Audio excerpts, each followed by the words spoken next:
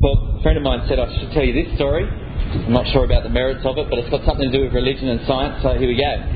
Apparently, in the 1600s, there was a bishop and a scientist. And the bishop invited the scientist over for dinner, and the bishop was talking at the scientist to try and convince him of the merits of religion. The scientist, being very polite as scientists are, sat there, and because he wasn't very interested in what the bishop was saying, he drank a bit, and he ate a bit, and he drank a bit, and he ate a bit.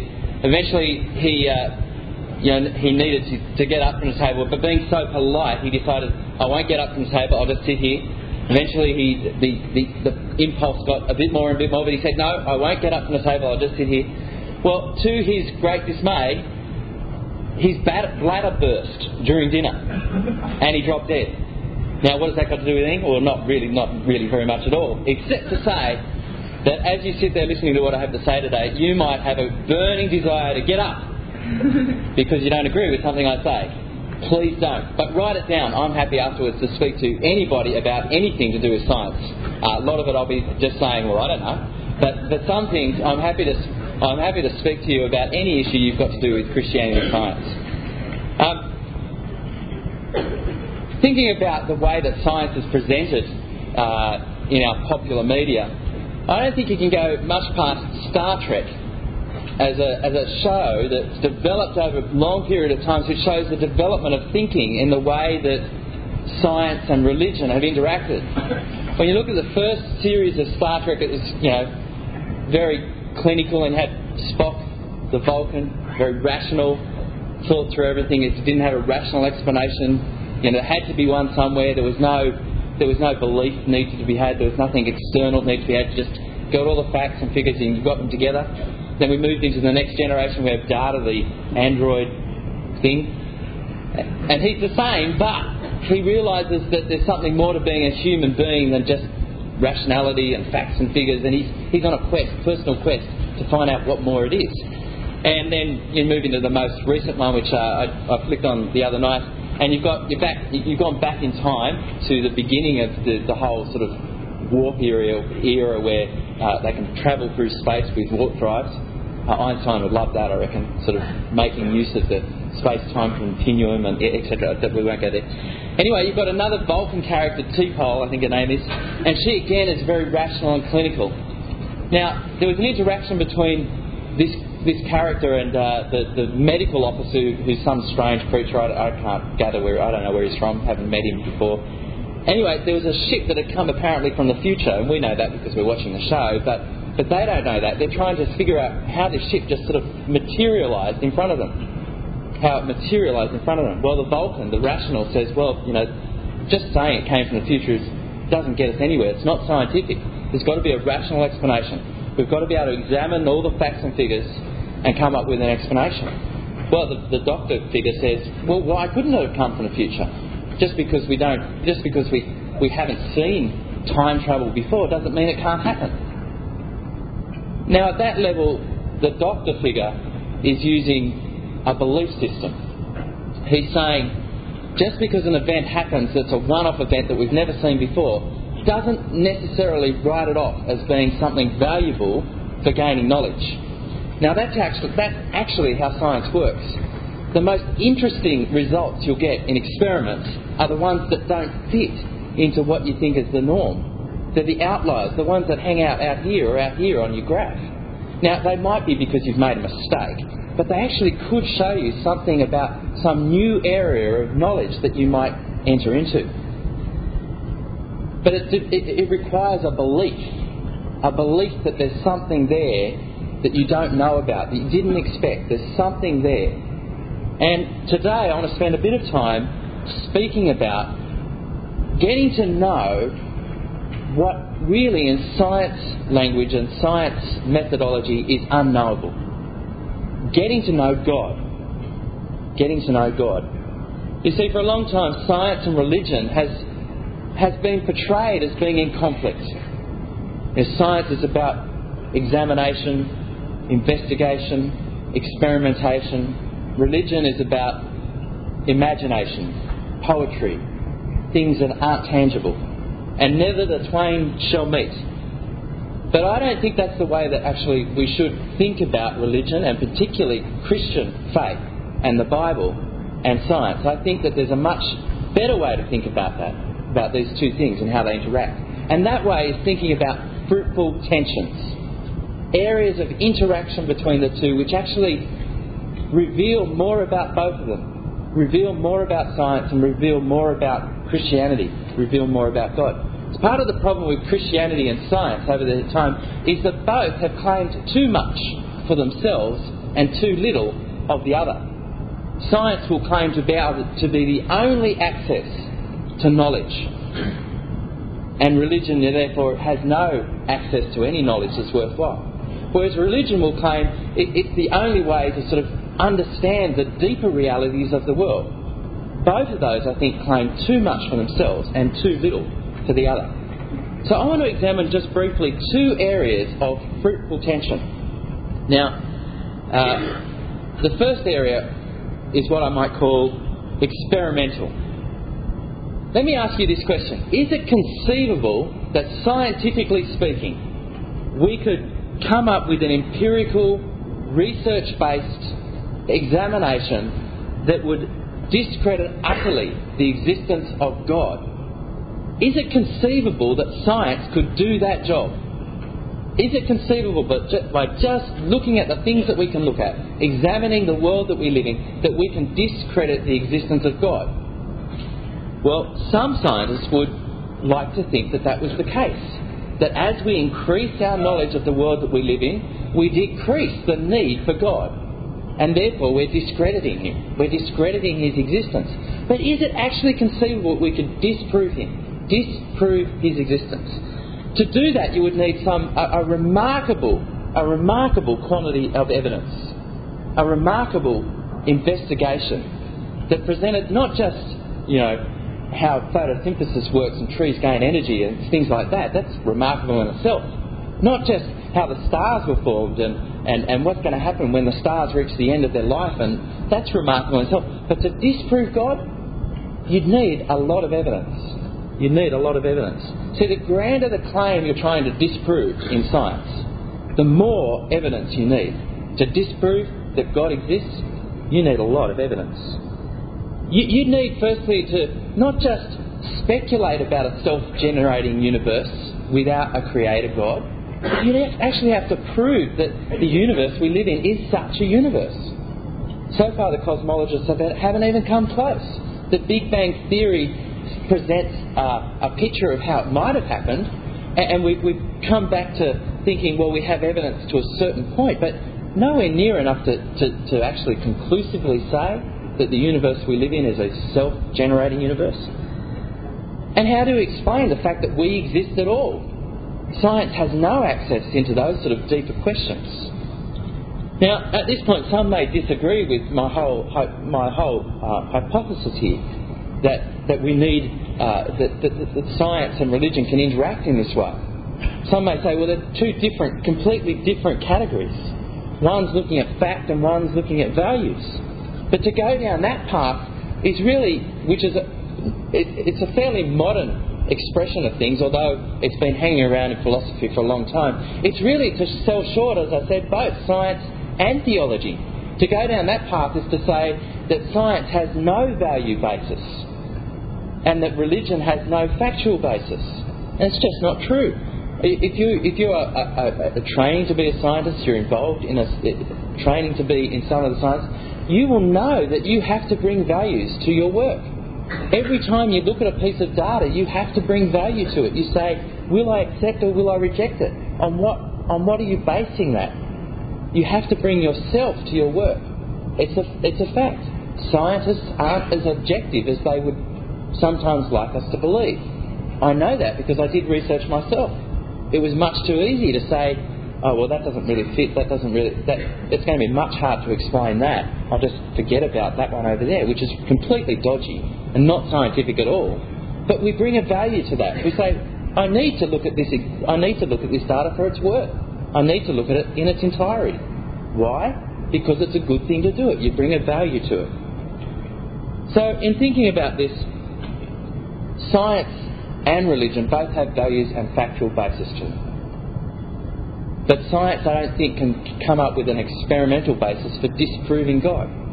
So let me come on to the second of these fruitful tensions between science and religion. And this is a tension in philosophy, the basic underpinning of science as a discipline, as a process of finding out things. Now, much has been said about this, and there's whole courses at university, history and philosophy of science and stuff like that, which you could do. But I just want to pick up on one thing, and that is that the scientist, as a practitioner, has to come to their task with the idea in mind that their pursuit of knowledge can only examine those things that are tangible, physical, material. There is no access of science into the intangible, the non-physical, the non-natural. Okay? There's what's called an a priori methodological commitment. As a scientist, you have to pursue your science, methodologically speaking, as an atheist. When you are presented with some facts before you, you don't jump to the God hypothesis to explain them. You say, what is the rationale for explaining this material world we live in? All scientists, methodologically speaking, must act as atheists. That God has no part to play. Because that's the job of science, to examine the world that we live in and understand it on its own merits. Now, because that's the way science works, many scientists have then gone the next step and said, because my methodology says that I must act like an atheist, therefore I will become an atheist. I don't need God to explain the world I live in and my scientific endeavour. Therefore God doesn't exist. Now, this is kind of like putting the horse before the cart, or the cart before the horse, in fact. Because what you've done, you've said, to work as a scientist and work effectively as a scientist, to do the job of a scientist, which is to examine the world we live in on its own merits and understand it on its merits, I have to act and not jump to God to explain it, because that's not really the job of the scientist, to jump to God. So you've said that's your underlying philosophical basis for doing your scientific work. It's not surprising then that the explanations you get of the world that you look in don't have God in the picture. It's not surprising then that the conclusion that you reach on looking at the world that you live in doesn't actually bring God into the equation. But that's because that's where you started. It's a classic circular argument. We can explain the way the stars work, the universe works, etc., etc., the way trees work, the way ecosystems work without God. Therefore, God doesn't exist. But the problem with that is we've said that to explain these things, we're not going to factor God into the equation to begin with. Well, where does this leave us with these two questions, these two tensions now raised? I think it leaves us with this question then: can science know utterly, completely, the reality of the universe that we live in? Will science eventually discover everything there is to know? Will science, by pursuing scientific method, discover everything there is to know? Now, physicists love this stuff. They're working on the theory of everything, the sort of the superstring theory, the theory that brings all of the forces, the fundamental forces of nature into play, so they can come up with some nifty little equation that will revolutionise the way we look at the world. You know E equals mc squared, even if you don't know what it means. You know it. And the superstring theory, or the theory of everything, wants to come up with a little equation like that which will explain everything. But is that a reality? Is that possible? Can we know everything? Is everything knowable? Well, I want to say no. Even if you just look at the physical world that we live in, we cannot know everything. Take this for example. We may, for instance, be able to figure out roughly what the basic diet of somebody in a European village in the year 1300 was.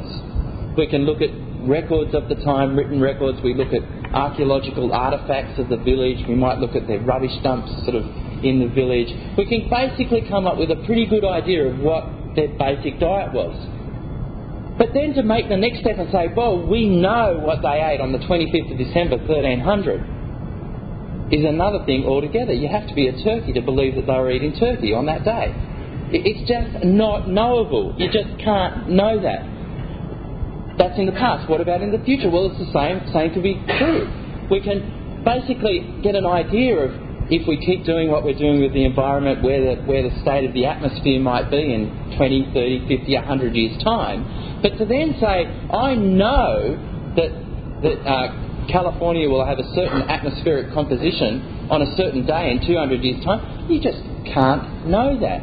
There are some things which are unknowable by scientific theory. Well, that's just the physical world we live in. There are unknowable things. And as I said, science can't access the non-tangible, the non-material. So if there is something to be known in the non-physical, the non-material, that is an unknowable when it comes to speaking about scientific method. Science has no way within its method of knowing God. Now, sure, we can look at the world we live in and be absolutely amazed by the grandeur. Even find in it an inherent maybe design or an inherent something which would point to us saying, this has got to be more than just a random fluke. This has got to be more than that. But to then make the next step and say, we can therefore know God from looking at the world, science can't do that. Science can't know the unknowable God in this sense. So if God does exist, which I believe He does, how can we gain access to knowing about Him? How can we gain access to a knowledge of this unknowable? If the only way we can know things is by science, if that's the only real knowledge, how can we know the unknowable? That's the question I want to ask you. How do we know? How do we know? Well, at this point, I want to go to the Bible. Not surprisingly, because I believe that that's where we get to know about this God. So if you have Bibles there, maybe you'd like to open them up at Acts 17. Now, if you've brought a friend, maybe you'd like to open your Bible up and show your friend where Acts 17 is. We're going to look just briefly at an encounter that Paul, one of the first Christians, had with a group of very, very intelligent people. Some of the most intelligent people of New Testament times. We're going to look at an encounter that this man Paul, the great preacher and evangelist of the Christian message in the ancient world, had with the Athenians. Now, Athens in New Testament times was more than just a city. It was a whole state of mind. It's not like it is now where they can't even get it together enough to run an Olympics. Athens was the pinnacle of knowledge. It had so much going for it. It was only a small city, 10 to 20,000 people, but it had so much going for it that people would come from far and wide to meet at Athens, to investigate things, to question things, to get to know things. Athens was the place to be if you wanted to know something. And so it is that we find Paul coming to Athens on his journey throughout Asia Minor and throughout some of Europe, modern day Europe. See, Athens was an independent city, a place for philosophers and thinkers, a place that had a history of such people like Plato and Socrates and Aristotle. It had a prestige to it. It had not just mentally speaking, but architecturally a brilliance to it. Some of the things that are there now, like the Pantheon and such, are still standing. So it was a city to be looked at and said, well, this is an impressive place. And Paul comes to this city. Now, he would have known about this city, and it's the first time we read in Acts 17, it's the first time he's been there, we assume. Now, Paul himself is no academic slouch. He was, if you like, top, in his class, in his university. He'd studied, he was a thinker, he knew how thinking worked, he knew how philosophy worked. He was no academic slouch. And so he comes to this great city, this university, if you like, a place of knowledge, and he looks at what's going on. And what does he see?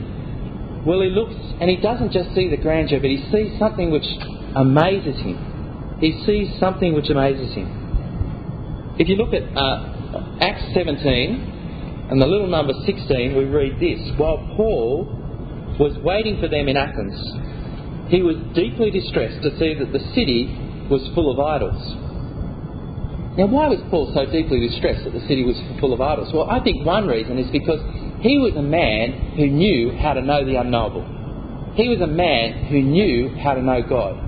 And he saw these people trying to know God through bits of metal and wood, and he thought, you guys just don't get it.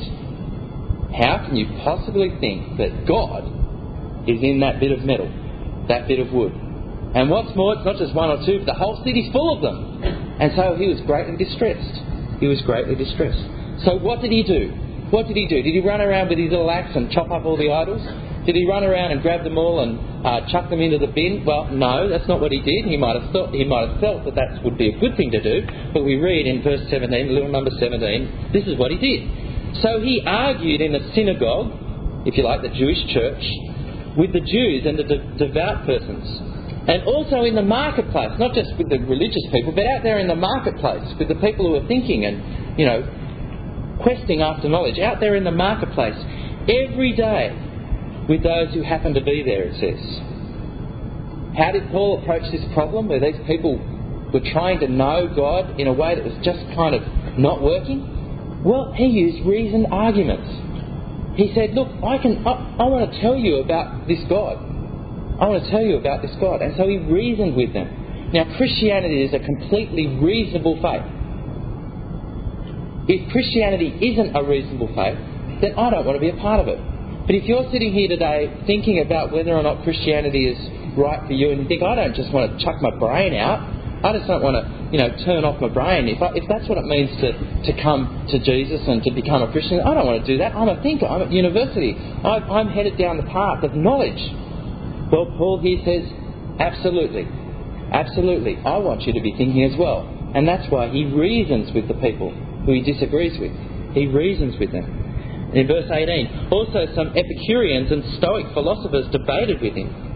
Some said, what does this babbler want to say? Others said, he seems to be proclaiming foreign divinities. This was because, it says, he was telling them the good news about Jesus and his resurrection. The word babbler here means one who picks up little bits and pieces and seems to bring them all together in this mishmash. It doesn't really make sense in their thinking. It's like a bit of a bowerbird thing. He's grabbed a bit from here and a bit from here and he's piled it up into a pile and he's just babbling. He's just like a bird picking little bits of seeds up. He doesn't have a reasoned, rational argument, they say. He's babbling, they say.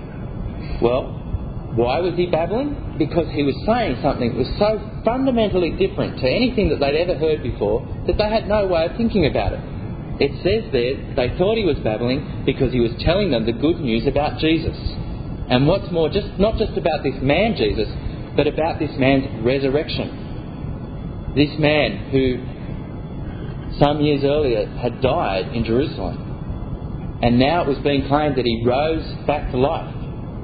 Now that's just ridiculous, isn't it? Everybody knows that can't happen. This man's a babbler. He's just picking up bits and pieces from here and there and putting it together in this. But it's just ludicrous. Just ludicrous. And so we go on in verse 19. So they took him, that's Paul, and brought him to the Areopagus and asked him, may we know what this new teaching is that you are presenting? It sounds rather strange to us, so we would like to know what it means. Now all of the Athenians and the foreigners living there would spend their time in nothing but telling and hearing something new. This was the university of the ancient world. But they're doing a good job, really. If you want to know something, you don't just ignore it when something new comes up. You say, tell us about that new thought you've got. Let's try and understand where you're coming from. Let's try and understand whether or not this thought is a thought not just for you, but for everybody. Let's try and understand the truth about this thought. And so they brought him to the Areopagus, which is like the public meeting of all of the philosophers. You've come to the public meeting of EU. If you were in Athens, you would have gone to the Areopagus to debate the new things, to hear the new teaching. to gain knowledge. Paul now wants to tell them about the unknowable. He wants to tell them the knowledge that is unknown to them. A bit later on, he'll start and he'll say, "You Athenians are very religious people, I can tell. Why? Because I walked around the city and I saw hundreds and hundreds of idols. You obviously want to get in touch with God. I even saw an idol that says, 'To the unknown God.'" Paul now says, "Let me tell you about what you do not know. Let me tell you about what you cannot know, unless God tells you himself." Well, let's just take a step back and have a look at these two philosophical groups that Paul is speaking about, the Epicureans and the Stoics. Now you might think, well, what on earth would they have relevance for me here today? How on earth would the Stoics or the Epicureans have any relevance for me, a modern person, a modern thinker? Well, I think they have great relevance because there is nothing new under the sun. You may think that you're very modern and you're thinking new thoughts, but the way human beings work is that there is nothing new.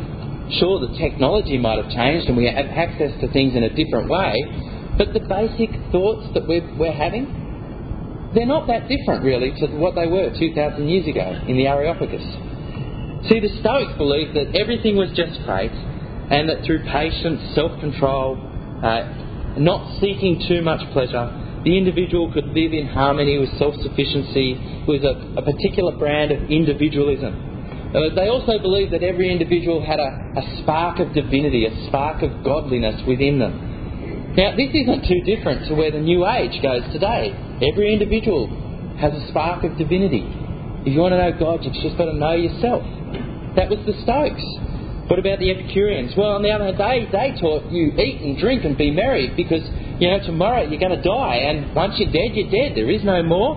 That's the final point. There's nothing after that.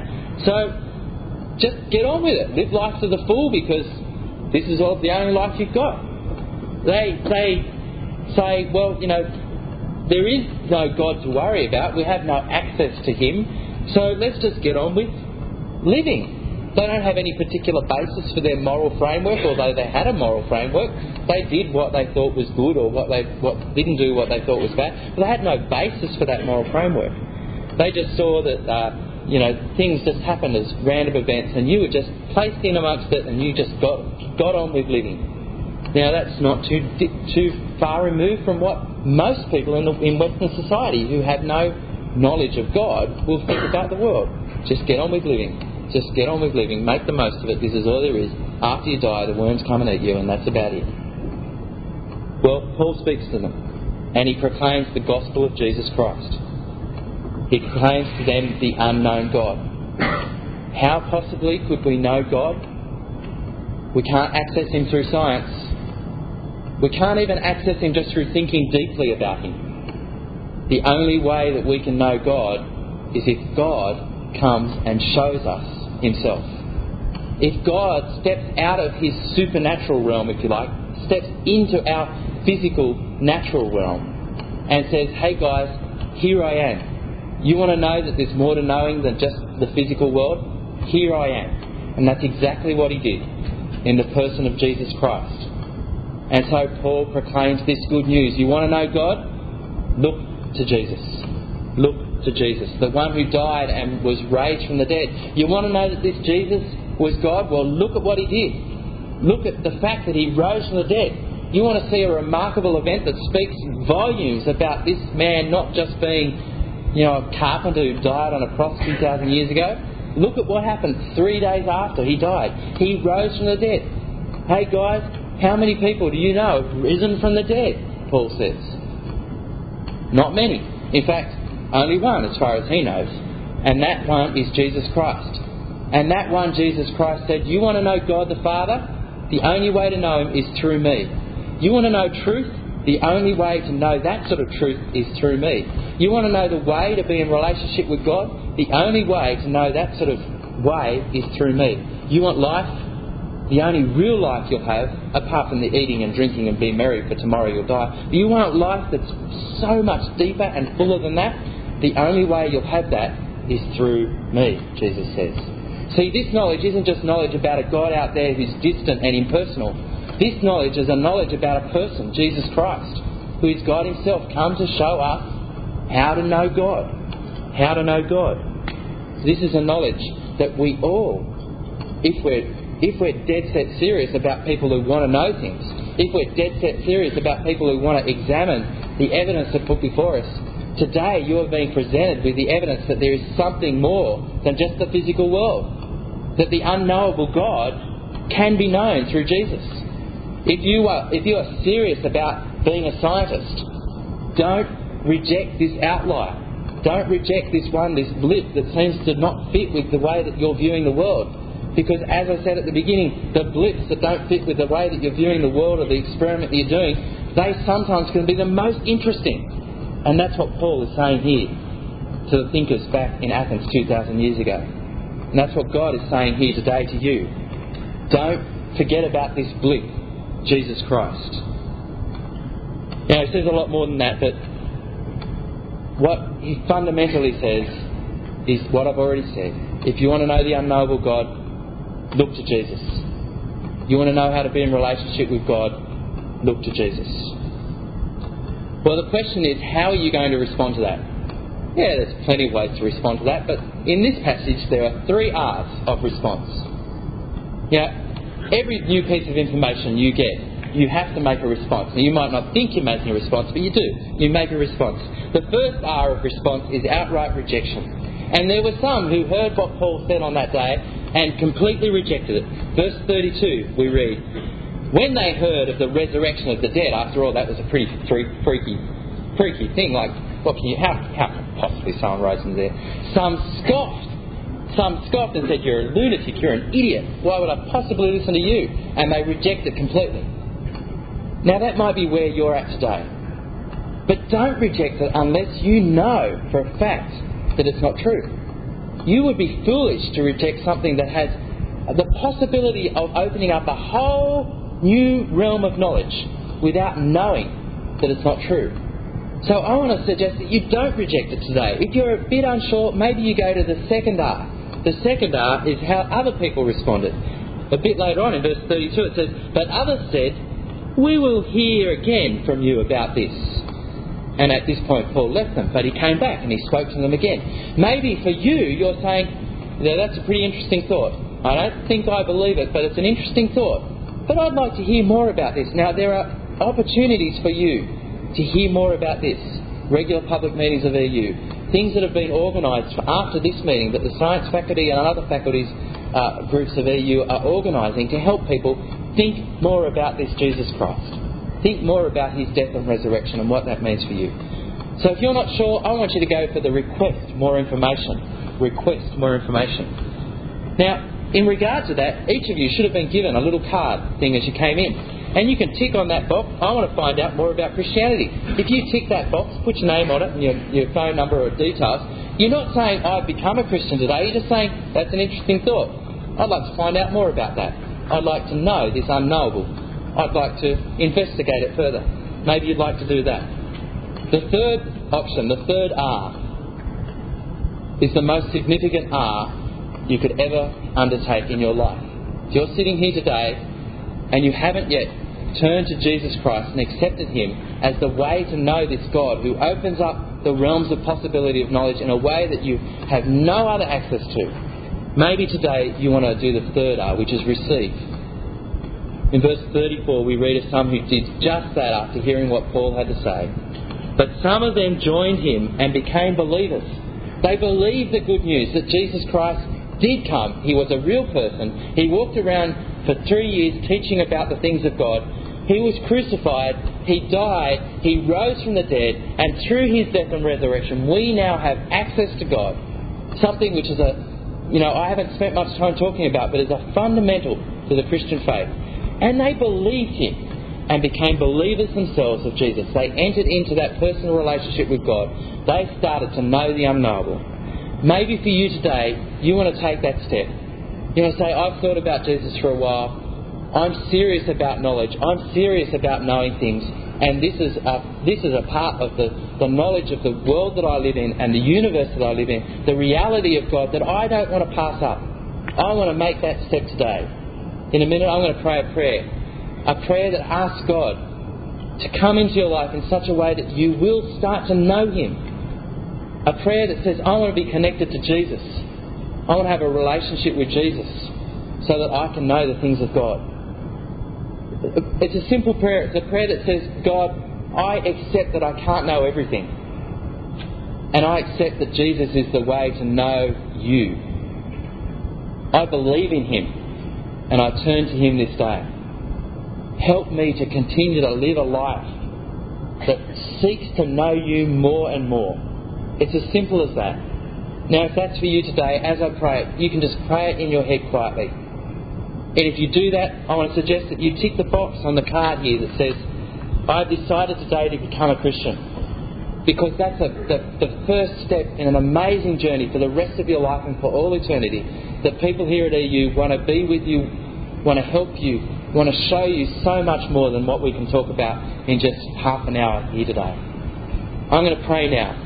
Would you all bow your heads and pray with me? And if you are praying this prayer for the first time, know for sure that God, the God that is unknown to you at this point of time, but is knowable through Jesus, is hearing what you say. And the Bible tells us that there is a great party in heaven because you are turning to Him. Let's pray. Father in heaven, we know that we don't know everything. Father, we know that we can only know you through Jesus Christ. Father, today I want to turn to Jesus so that I can know you and know Him. I recognise that it's only through Him that I can know you. Father, give me power that I might live a life that goes on knowing you for this life and for all eternity. Amen. If you prayed that prayer today, you have made the most significant step in your quest for knowledge that you will ever make. More significant than coming to university. More significant than that choice you make every year at the beginning when you're enrolling, as I used to do, 2 people before the front of the line. What subjects am I doing today? Far more significant than any of that. You have made a step which gets you into the real game of knowing more than just the world that we live in, knowing God and all of His splendour and glory.